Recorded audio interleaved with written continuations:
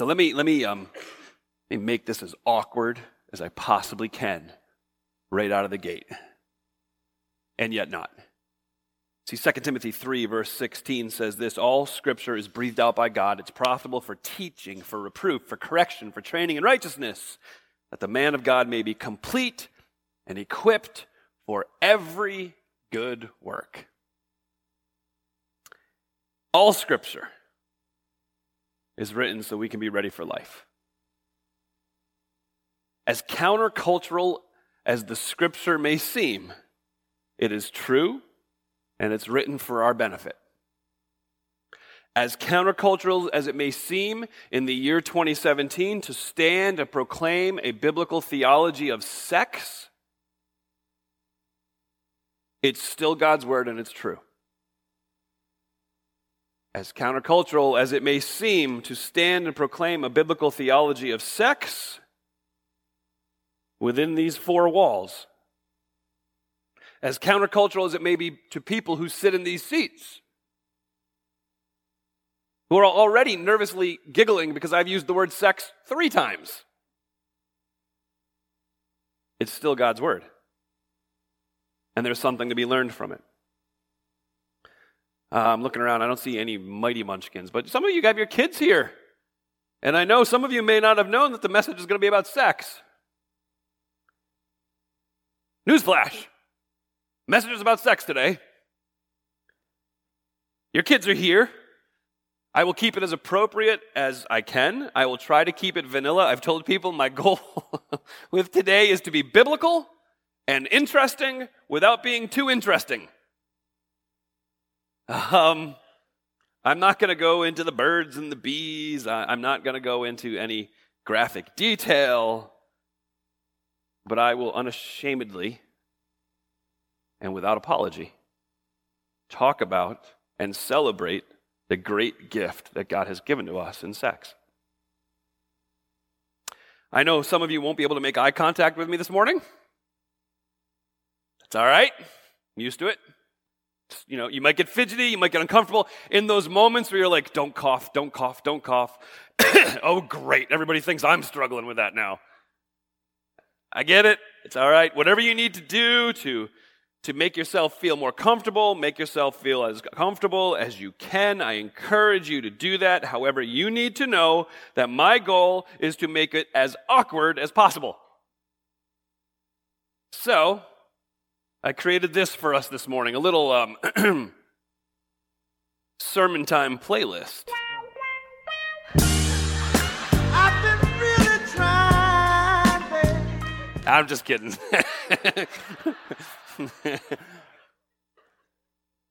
You should all relax because that's as awkward as it's going to get. So let's go. Man, you responded well to that. Praise God. I was worried. Ladies passing out in the aisle. Okay, let me lay some things out before we will launch into this. Some of you that don't know, we've been going through a 3-week series on gender, marriage, and sexuality. What has happened in the past few months is the elder team has spent many meetings walking through an idea, a statement, an understanding of the biblical position on these issues, and has created a statement on gender, marriage, sexuality. So that's what we've done the last 2 weeks, and today we'll conclude it. So for those of you that are interested, as you leave this morning on the connection station, which is as you go out that door and hang a left, like you're heading out the doors, there is a pile of copies of the full statement there for you. We'll certainly make it available in other ways, but that's a way that you can grab that this morning. Well, okay, so here's the crazy part. When we talk about sex and sexuality, here's the problem. This is why we've gotten to the place where we are. For far too long, we've allowed a culture to shame sex by talking about it too much and in the wrong context, right?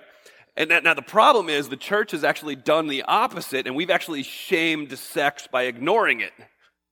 Or by talking about how dirty it is, how filthy it is, how gross it is, and then somehow, this cracks me up, sex is so dirty, filthy, gross, save it for the one you love.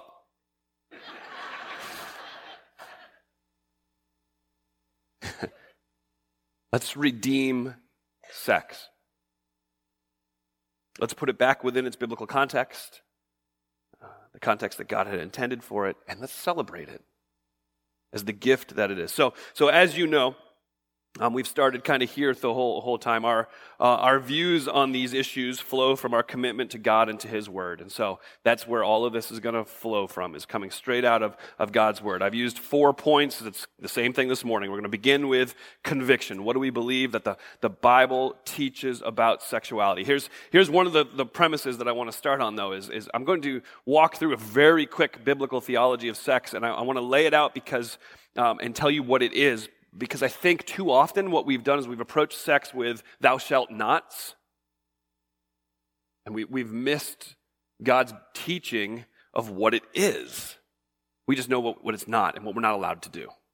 And so I kind of want to walk through this. And foundationally, fundamentally, from the very beginning, what we need to understand is that sex is a beautiful gift from God. It is a beautiful gift from God. It is a gift from God that God ordained, designed, and commanded for babies, for procreation, for families. You see that in Genesis chapter 2. Genesis chapter 1, God had just created man in His image. Male and female, He created them. In Genesis 1:28 says, and God blessed them, and God said to them, be fruitful and multiply and fill the earth and subdue it. So He says, okay, so what we want you to do, what God wants us to do, is He wants us to procreate. He wants us to engage in the sexual relationship, therefore bringing more children into the world. And without going into details, just the sheer biology of procreation is unbelievable. Just the sheer, I guess I'll call it chemistry, I don't know what you call it, but that God would wire us in such a way that when man and woman come together sexually, that certain cells are formed and merged together, and then blood flows, and then cells swell and duplicate, and then when a sonogram is taken, there is a child.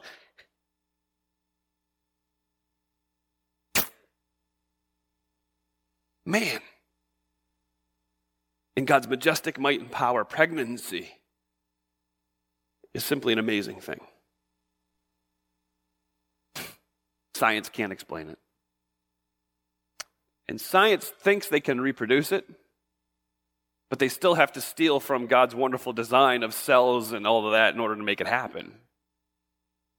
And so when God created sex, this beautiful gift, one of the intended purposes was that we would procreate, that we would bear children. But here we go. Sex isn't just for procreation. Okay, get ready. Because God ordained, designed, and commanded sex for celebration, enjoyment, pleasure, fun. See, that's where the church has missed most often. The fear seems to be that if we admit to our children that sex is actually fun, then there's no telling what they're going to do, right? I mean, we're going to lose control right away. Or we don't want them to know we think it's fun because it's embarrassing, and so we don't talk about it. And so instead, what's happening is our children are getting the worldview of sex from the culture around them. See, sex was designed by God. God created sex. He designed it, even down to the tiniest of nerves and clusters of nerves that are put together in just the right place so that we would enjoy it. That's a miracle and a majestic performance of God Himself as He created us in that way. He even created us to have the desires that we have that drive us towards the enjoyment of sex with our spouse. It's not a mistake. This is one message you should get nervous when I step away from my notes. Men. I'm going to be careful because there is a certain amount of guilt, inappropriate guilt, that some of us men should carry because of the inappropriate nature of the way we have interacted with sex, whether it be pornography or lustful thinking. But let me say this outright. Men, for far too long, we have carried a false guilt because we carry a more palpable desire to have sex with our wife. And it carries with it a guilt because we must just be pigs. I'm speaking from among the pool of fish to the other fish Guys, we can't let that be. We can't let that worldview of the culture be poured into us. I'm not saying chase your wife 24/7, but what I'm saying is that desire has been placed there by God himself. It is a good and wholesome desire. It's a good and wholesome desire. We're actually going to see on Proverbs chapter 5. Let your fountain be blessed and rejoice in the wife of your youth, a lovely deer, a graceful doe. Let her breasts fill you at all times with delight. Be intoxicated always in her love. See, the enjoyment, the pleasure, the fun in the sexual relationship between a husband and his wife takes these three words I'll look at. It says to rejoice in the wife of your youth. That means to take pleasure in. There's no other way to look at that word. It means to enjoy your wife. It means okay, here you go. Let her breasts fill you at all times with delight.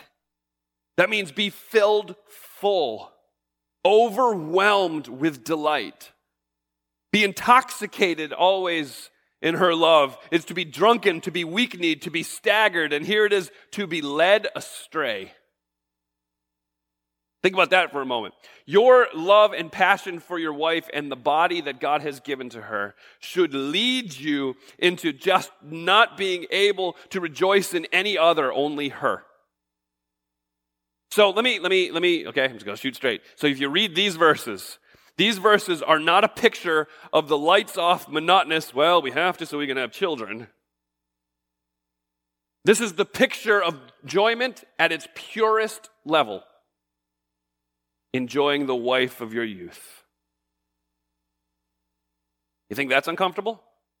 Take your Bibles and turn to Song of Solomon, chapter 7. I made a comment a number of months ago about how I prayed God would never have me preach Revelation and Song of Solomon. Revelation was a few months ago, and here we find ourselves in Song of Solomon. So I am not saying anything else, ever again.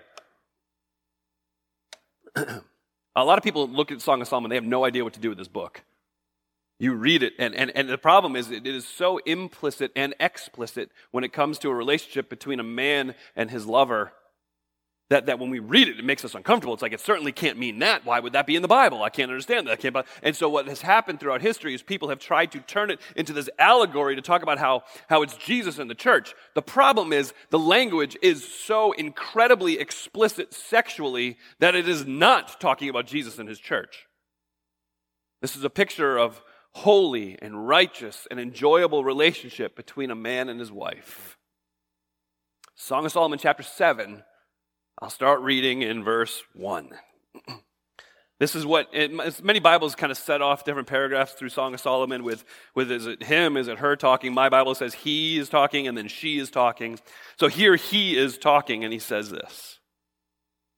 How beautiful are your feet in sandals, O noble daughter. All right, we'll stop right there. Huh? The picture is this: when a sandal is being worn, it sets off the beauty of her feet. This is how in love and ravished this man is with this woman. Your toes are adorable. But men, that one's safe. I will point out some other ones in this passage you probably shouldn't go with. How noble are your feet in sandals. How beautiful are your feet in sandals, O noble daughter. Your rounded thighs are like jewels, the work of a master hand. Your navel is a rounded bowl that never lacks mixed wine.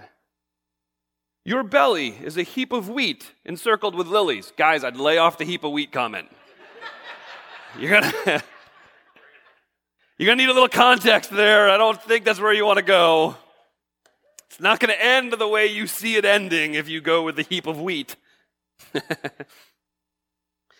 Verse 3, your two breasts are like two fawns, twins of a gazelle. Your neck, it's like an ivory tower. Your eyes are pools in Heshbon by the gate of Bath-rabbim. Your nose is like a tower of Lebanon which looks towards Damascus. Again, fellas. What that's talking about is that the Tower of Damascus stood so profoundly in its landscape. It actually was it's almost like Oh, you wear necklaces or earrings to set up. The idea is that the tower stood and you took notice of everything else. It made everything else seem flatter or bigger or more beautiful. And then what he's saying is, as I look at your nose, it sets off the beauty of your face. Verse 5, your head crowns you like Carmel. Your flowing locks are like purple. That's the beautiful color. A king is held captive in the tresses. How beautiful, how pleasant you are, O loved one, with all of your delights. Your stature is like a palm tree. Your breasts are like its clusters. I say, I will climb the palm tree and lay hold of its fruit. May your breasts be like clusters of the vine, the scent of your breath like apples, your mouth like the best wine. And she responds, that wine you speak of, it goes down smoothly for my beloved, gliding over his lips and his teeth. I do not believe I need to comment on his intent for 6 through 8. It's very clear. He is looking at his wife and he loves what he sees. He's enamored with her. Why don't our kids see this passion and this desire happening between mom and dad at home? See it as a beautiful and enjoyable thing that should happen within the boundaries of marriage. Because oftentimes we don't even present it like that.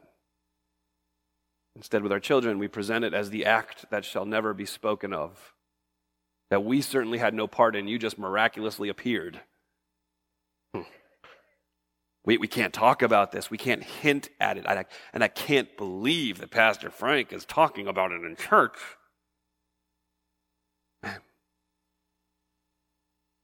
Perhaps that's why we have so many issues, struggles, problems, and difficulties in our culture today in the area of sex. It's because parents who know and love Jesus Christ are not the ones who are framing the conversation. Instead, our modern day philosophers are. And the problem is many of our modern day philosophers scoff when they hear the name of Jesus. God ordained, designed, and commanded sex for procreation. God ordained, designed, and commanded sex for enjoyment. And God ordained, designed, and commanded sex for intimacy, relationship, and display of commitment. This is one of the most interesting verses in all of Scripture. You've got the definition of marriage in Genesis chapter 2, verse 24 coming from Moses, and then he finishes it with this head scratcher, and he says this, therefore a man shall leave his father and his mother and hold fast to his wife, and they shall become one flesh. Stop there, it's all good, but then it continues. And the man and his wife are both naked and were not ashamed. Thank you. What is that communicating? Naked and unashamed. Intimate, transparent. Hiding nothing. Withholding nothing. I give you everything I am, and I accept you unconditionally without any shame. Standing before your spouse, it's loving their body, their soul, and their mind, and it's reminding them that you are ferociously committed to them. It's saying that no matter what may happen, I am all in, I'm here, I'm not going anywhere. One of the reasons that sex happens within the marriage relationship, one of the reasons God ordained sex is to communicate this to our spouse. I trust you with every part of my being. I am hiding nothing. But it also communicates to your spouse, I accept every part of you as you are. So, husbands and wives, let me ask you this question. What is it that you need to repent of in that area in this moment? What is it that you need to have a conversation with your spouse and remind them that you're not going anywhere? What is it that you've held back and not been completely open and transparent and honest about with your spouse? See, it's in that transparency and intimacy that your relationship becomes what God intended it to be. It's the gift of sex from God himself. It's for childbearing, it's for enjoyment, it's for commitment. It's to be celebrated, but it has its boundaries. So let me throw this in front of you. This is the statement on sexuality, the first part. We believe that God clearly teaches that sexual intimacy must occur only within this biblical covenant of marriage, which we talked about last week, between a man and a woman. The gift of sex remains beautiful only within the clear boundaries that God has established. Within the biblical covenant of marriage, within the biblical covenant of marriage, is one man, one woman, permanently bound together by God. Within this relationship, where the relationship is greater than the desires that I have, the relationship is far more important than I wish, I want to know, it's bigger than you. It's much greater than that. It's a covenant relationship and within that relationship, sex is to be enjoyed, hear this, without restriction.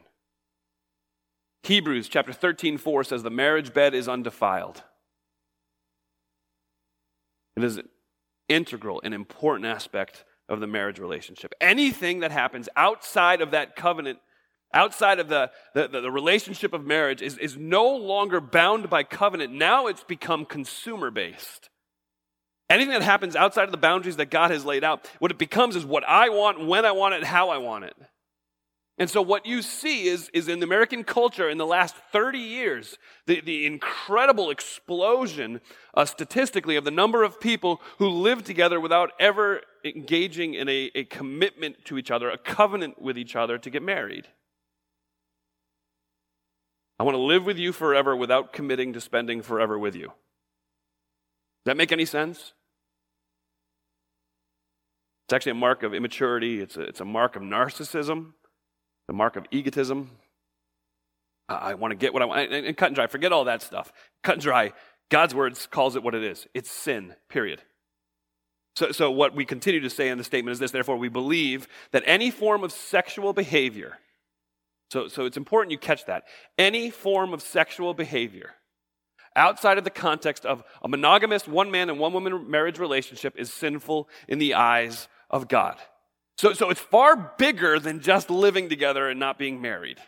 It's any sexual behavior outside of the context of marriage. That means adultery, premarital sex, same-sex relationships, pornography, self-gratification, because all of those things violate the definition of the covenant that you're supposed to be in that restricts your sexual behavior. And all of it damages your soul. Not because God's some prudish killjoy that doesn't want you to have fun. I think we proved that already. God says within this covenant relationship, man, have fun. Enjoy it. But outside of that boundary, there is no enjoyment to be had because there's no real freedom to be had outside of that boundary. We've thought that there's freedom and we've run towards it, and God says, stop, I'm telling you, these boundaries are the best for you, because when you run out to that, what you're doing is committing to an emptiness of your soul. You're trying to fill a part in your soul with something that was never meant to fill that part of your soul. I don't have enough time to go on a tangent. So let me do this. God's plan for sex is so much better and bigger than what culture around us is selling. So take your Bibles, go to 1 Corinthians chapter 6.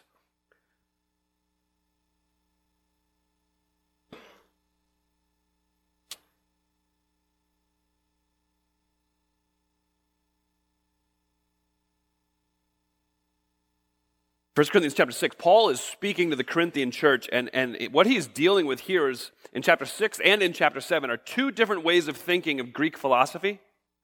And the first one is this, basically, and I won't use technical terms, I'll just kind of boil it down. It says basically, your body is just flesh. And so you can jump in and have as much sex as you want. It's just an activity. It's just like going fishing. It's just like going hunting. It's just like doing needlework. It's no big deal. It's just something, you enjoy it? Yeah, go ahead. It's just like eating food. And that's really the illustration that Paul goes with. So in 1 Corinthians 6, look at verse 12. He uses it, and I love this phraseology that he uses. All things are lawful for me, but not all things are helpful. So I might be allowed to do it, but it may not be best for me. All things are lawful for me, but I will not be dominated by anything. I mean, I could do that, but I'm not going to allow that to control me, is what he says. Verse 13, food, it's meant for the stomach meant for food. So basically, he's re-quoting the Greek philosophy of eat whatever you want, it's just the stomach, eat whatever you want, it's just food, it doesn't matter. And he says this, God will destroy both the stomach and food. The body is not meant for sexual immorality, but for the Lord, and the Lord for the body. And God raised the Lord and will also raise us up by his power. Do you not know your bodies are members of Christ? Shall I then take the members of Christ and make them members of a prostitute? No, never. Wait, do you not know that he who is joined to a prostitute becomes one body with her? For as it's written, the two will become one flesh. But he who is joined to the Lord becomes one spirit with him. So flee from sexual immorality. Every other sin a person commits is outside the body, but the sexually immoral person sins against his own body. What Paul says is this, you're missing the point. It's not just this thing that you do. It's just not just hobby. It's not just, it feels good, I'm going to do it, it doesn't matter. He says, no, it's far deeper than that. You don't understand the very concept of sex. The way sex works is this. When our two individuals, when they come together, they're one and they remain one. Not just physically speaking, but on a soul level.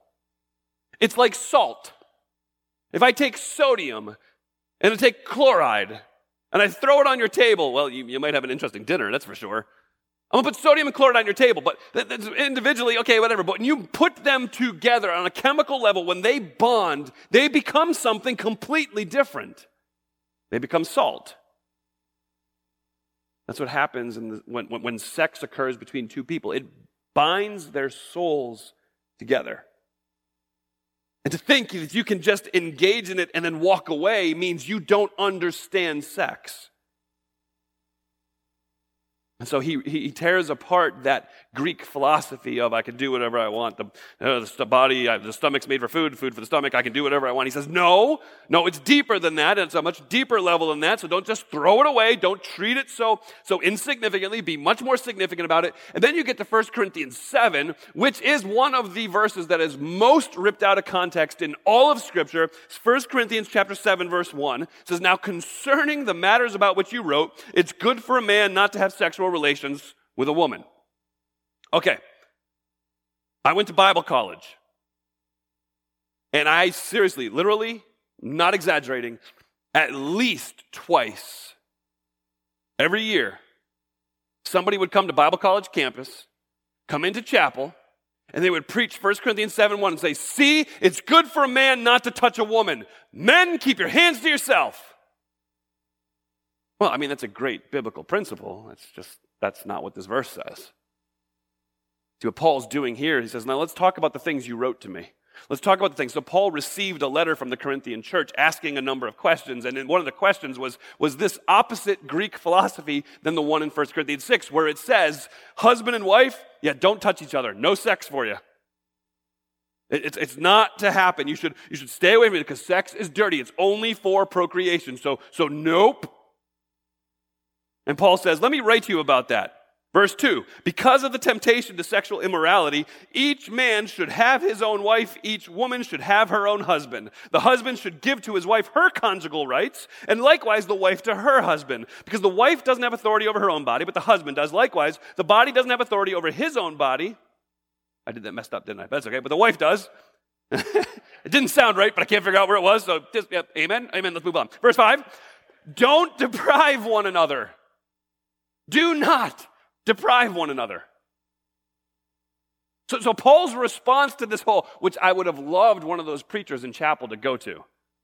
It's good for a man not to touch a woman. And then Paul continues on and says, don't deprive one another. That would have changed Bible college forever. I mean, a disaster. So what's Paul saying? Saying, no, within the marriage relationship, this is right. This is good, and you should not deprive one another. Now, there is a reason to deprive one another. He continues on. He says, unless by agreement for a limited time you devote yourselves to prayer, then come back together again so Satan can't get into the middle of your marriage. So let me make sure I lay this out before somebody goes and misquotes this, okay? So he says, unless by agreement. That means husband and wife agree. It's not one of them like, hey, guess what? We're not having sex this week because we're going to pray. No, by agreement. For a limited time, that means there's a definitive period of time for prayer. There's something going on in your life where you simply need to dedicate the time and the passion that you would invest in your spouse, in sex, to prayer, then you should take that. And then by all means, make sure there is a time where you come back together again so that Satan doesn't wiggle his way into the middle of your marriage relationship. If we see sex for what it is, a beautiful gift from God, beautiful within the boundaries of marriage, a gift that is meant for procreation, for enjoyment, and communication of commitment, then we get to celebrate it. We get to redeem it from what the culture has tried to turn it into. Okay. Oh, baby. Concerns. I don't have any. Let's move on.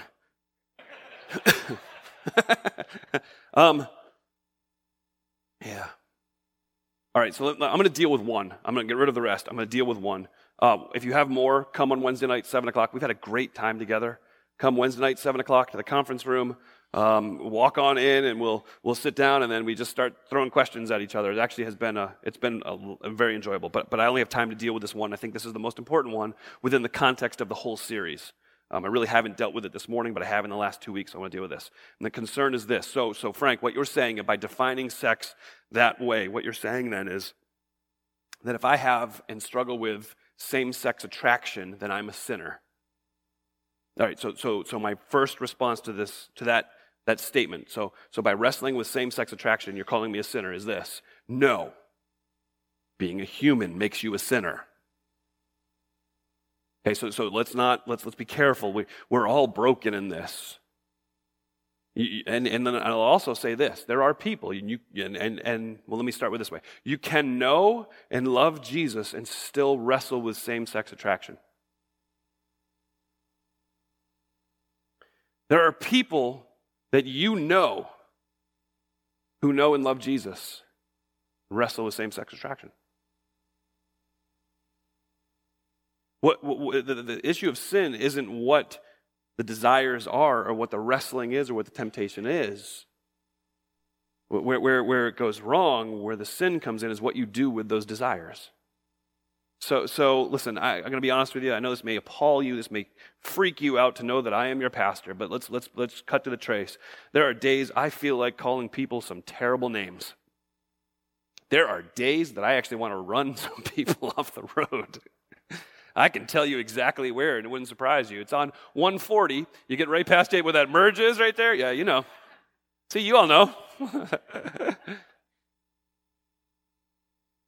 That's not the sin. It may mean I need counseling, but it's not the sin.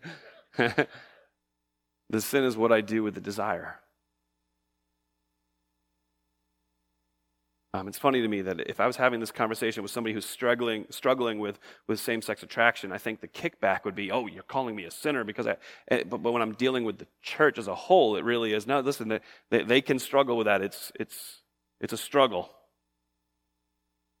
Let me, time-wise, there's 3 options, and actually I really want to get to this, so I'm going to do this. There's 3 options that occur within someone who has the same-sex attraction struggle. What they're going to do as they struggle with that. One of the options is to have a relationship with somebody who's in the same sex. I'm not saying these are right or wrong. I'm just saying these are the 3 options. This is what's going to happen. They can have the relationship with another person of the same sex. And let me be clear, as I was last week, this is what God says is sin. Okay, we defined that clearly last week. So I hate just throwing that out there on both sides. Oh, you were weak on it. Oh, you just called it sin. There's a whole context that came in last week. Go online, listen to it, come and ask me questions. I'd be happy to give you context. I just don't have time right now, so I apologize, okay?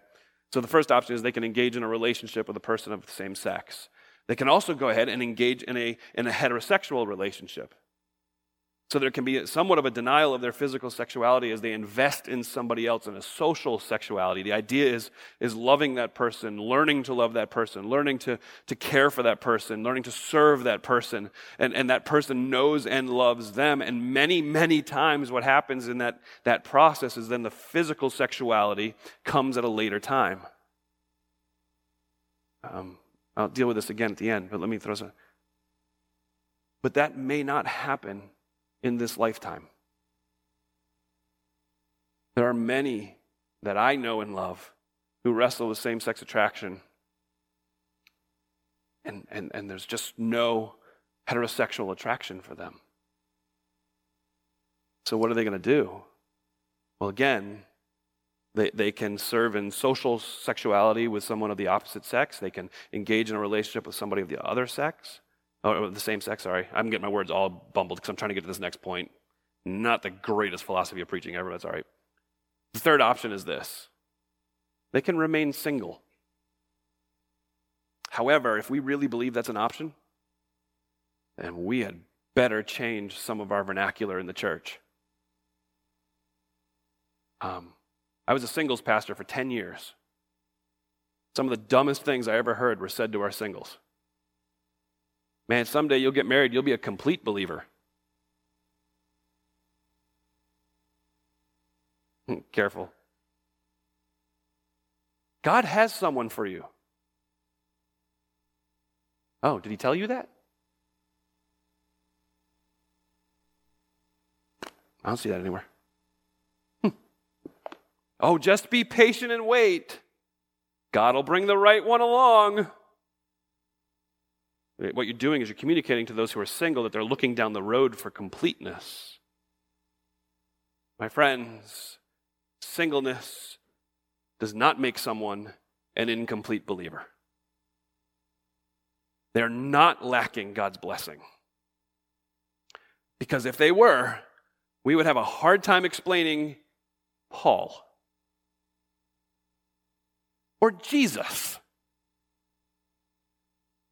So 1 Corinthians 7, and man, one of these days I'm going to preach 1 Corinthians 7 because it is a passion of my soul. When you look at 1 Corinthians 7, Paul is talking to the church at Corinth, which is filled with people who used to be slaves. And they're trying to figure out, okay, so I am a slave, I used to be a slave, or I own slaves. Those are pretty much the three categories in Corinth. And he's talking to them, and as he's talking to them, he says, I know, it's an illustration in singleness of 1 Corinthians 7. He says, I know you're wrestling with this, and I know, well, let me point this out to you. Maybe I'll paint a picture. There are some of you, you thought sex was awkward, wait till this part. There are some of you who were circumcised, and some of you who are uncircumcised. And the problem was, the Jews who were circumcised were undergoing procedures to reverse the circumcision. Why? For a couple of reasons why. Because the business deals were done in the Roman gymnasiums where men were nude. And as the Greeks saw the Jews, they thought, those morons. Why would I do business with them? They're so foolish. And Paul says to the Corinthians, that's nothing but a social expectation. The Greeks think that the Jews are foolish for undergoing circumcision, and the Jews think the Greeks are just wise because they haven't. And so what you're doing is you're creating this false level of grading among people, and so now you're so worried about it. And he says, hey, singles, forget about the social expectations. You're a slave, or you used to be a slave? But let's talk about you being in slavery. That's great. Care not for it, is what he says. He says, you're a slave? Who cares? You have been called free in Christ. So stop saying, I have a limitation because I'm a slave. No, you don't. All you have is a perceived limitation. Shed the perceived limitation and serve Christ where you are. Singles, forget about these social expectations that are nothing. Forget about the perceived limitations of your singleness. Where are you? Serve Christ there. It's funny, he also says to the slaves, listen, if you have opportunity to be free, take it. You don't have to, but if that presents itself, take it. And so that I would carry that through to the singles and say, listen, it doesn't say you can't change your status. It just says you don't have to. Serve Christ where you are because you are complete in him without changing your marital status. Yeah, whatever. Courage.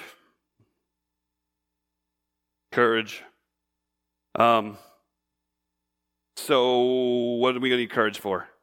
I am flying. I am sorry. My kids are thankful I'm flying, though. I'm not spending time on the uncomfortable parts. So to fight the cultural norm of taking our sexual desires outside the marriage relationship. So here's the courage that you need. You ready? Here's the courage you need. Run. Just run. It is everywhere. It's forced upon us everywhere. When sex is used to sell shampoo, you know you have a problem. But that's normal. Run, flee, escape. Men, and it is, men, they are going at men between the ages of 20 and 45 in their advertising and marketing schemes. And everything is sex, because they're not dumb. Men, shield yourselves. Do whatever you need to. No program is going to save your soul. Is it clear? I don't care if it's Covenant Eyes or it's Triple X Church or whatever it might be. No program is going to save your soul. What's going to save your soul is a willingness to lean into Jesus in those times where you're tempted to not. Run from it. It's everywhere. When that thing pops up on your TV that you don't want to see, change a channel or look away. See, the problem is that's normal preaching in the churches. Because we're so focused on the physical sexuality that exists around us. However, just as damaging to our souls is the social sexuality that exists today. And the targets for that are the women.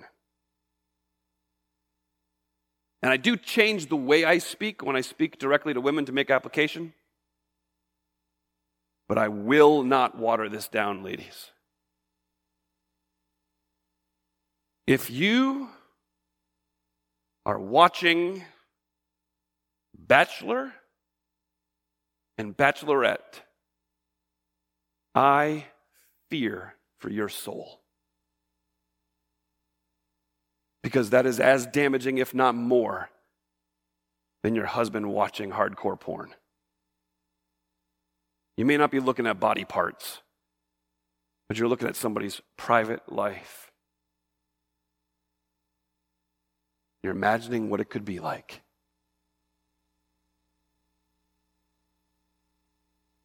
And then you wonder why your husband can't meet your needs. It's because you're filling your head with the garbage of a false sexuality, a cartoon sexuality, just in case you were trying to keep track. Real life, you don't get a rose when somebody chooses you. You'd better get a lot more than that. Probably the greatest thing he can give you is turning his back on the 12 other women who are pursuing him because he holds you in high esteem.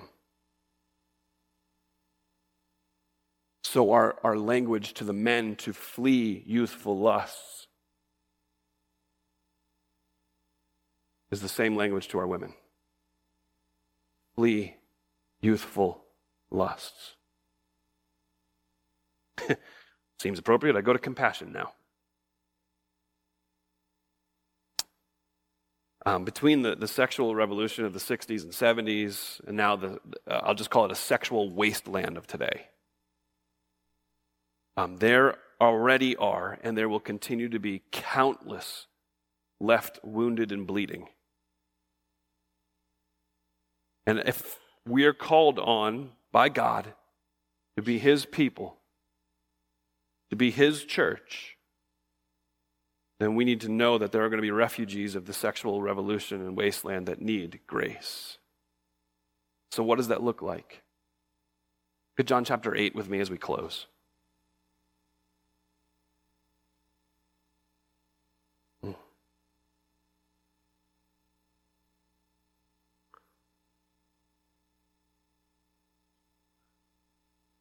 John chapter 8. We're told of an interaction between Jesus and a number of people, and I'll start in verse 3. The scribes and the Pharisees, they brought a woman who had been caught in adultery, and they placed her in the midst of the people, all the people who had gathered there, and they said to Jesus, "Teacher, this woman has been caught in the act of adultery. Now, when the law of Moses commanded us to stone such women, what do you say?" And this they said to test him, that they might have some charge to bring against him. So Jesus bent down and wrote in the ground with his finger.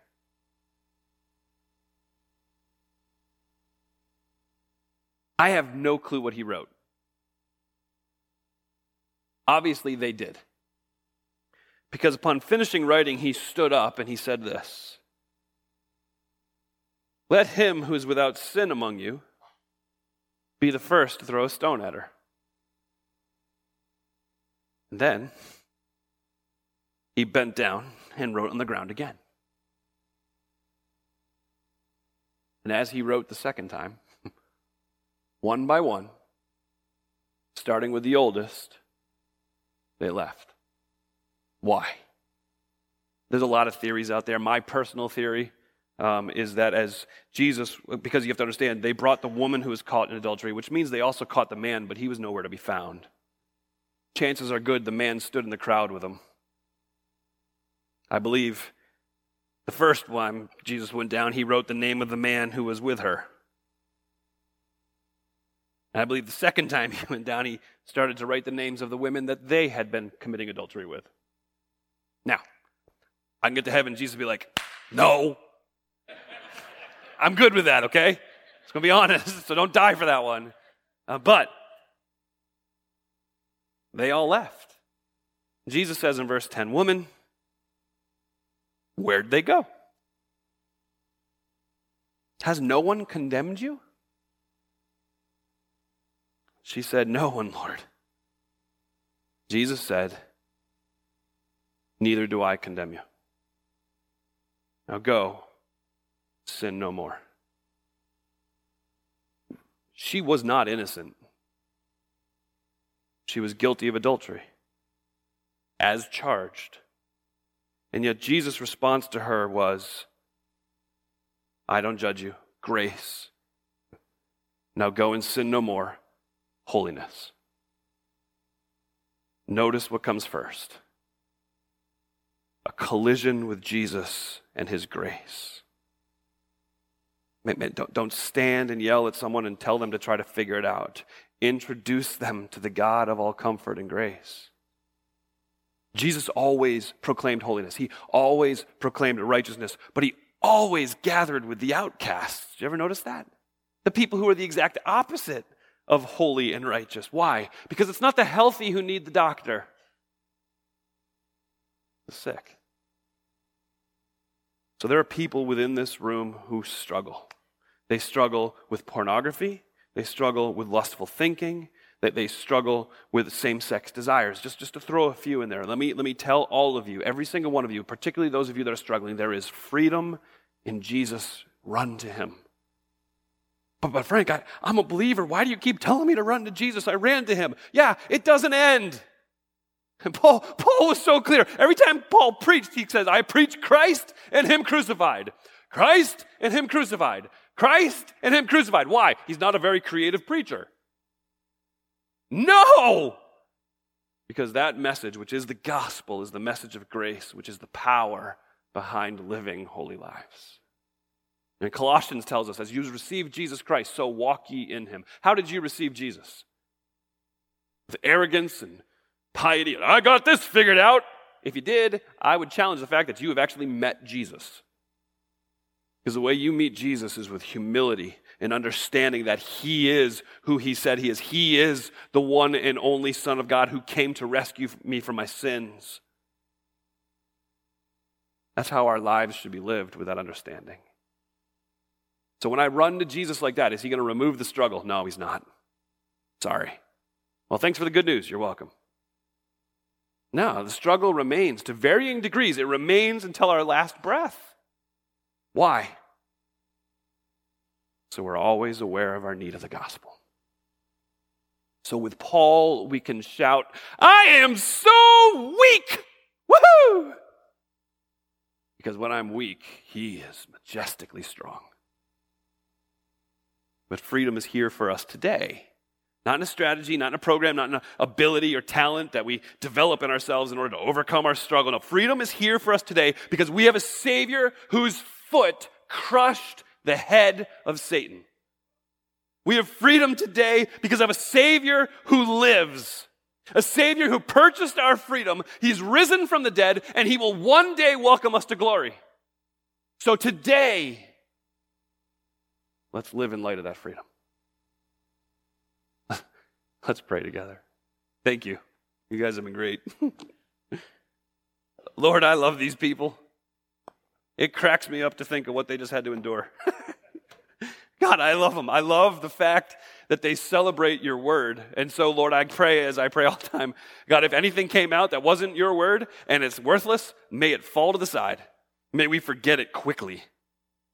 But God, may your word be exalted. May you be exalted as we look at your word and hear from you. God, I ask for those people among us who are wrestling with their sexuality, whether it be trying to figure out this identity issue that we talked about a few weeks ago, whether it be within their own marriage, whether it be within the actual sexual behavior of their marriage or outside of marriage. God, would you, I'm not even going to pray the prayer of victory because that's not the point. The point, I pray you'd give them freedom. And I pray in their freedom they would run to Jesus. That they would remember that in him they have that freedom. In him they have everything they need. And God, I ask that that you'd do something great. Obviously, we were focused on one topic, but God, I ask that in these moments that you would quiet our hearts as we sing the gospel message of thankfulness for what you've done to us, what you've done for us, and what you will continue to do. May we rest in Christ. Amen.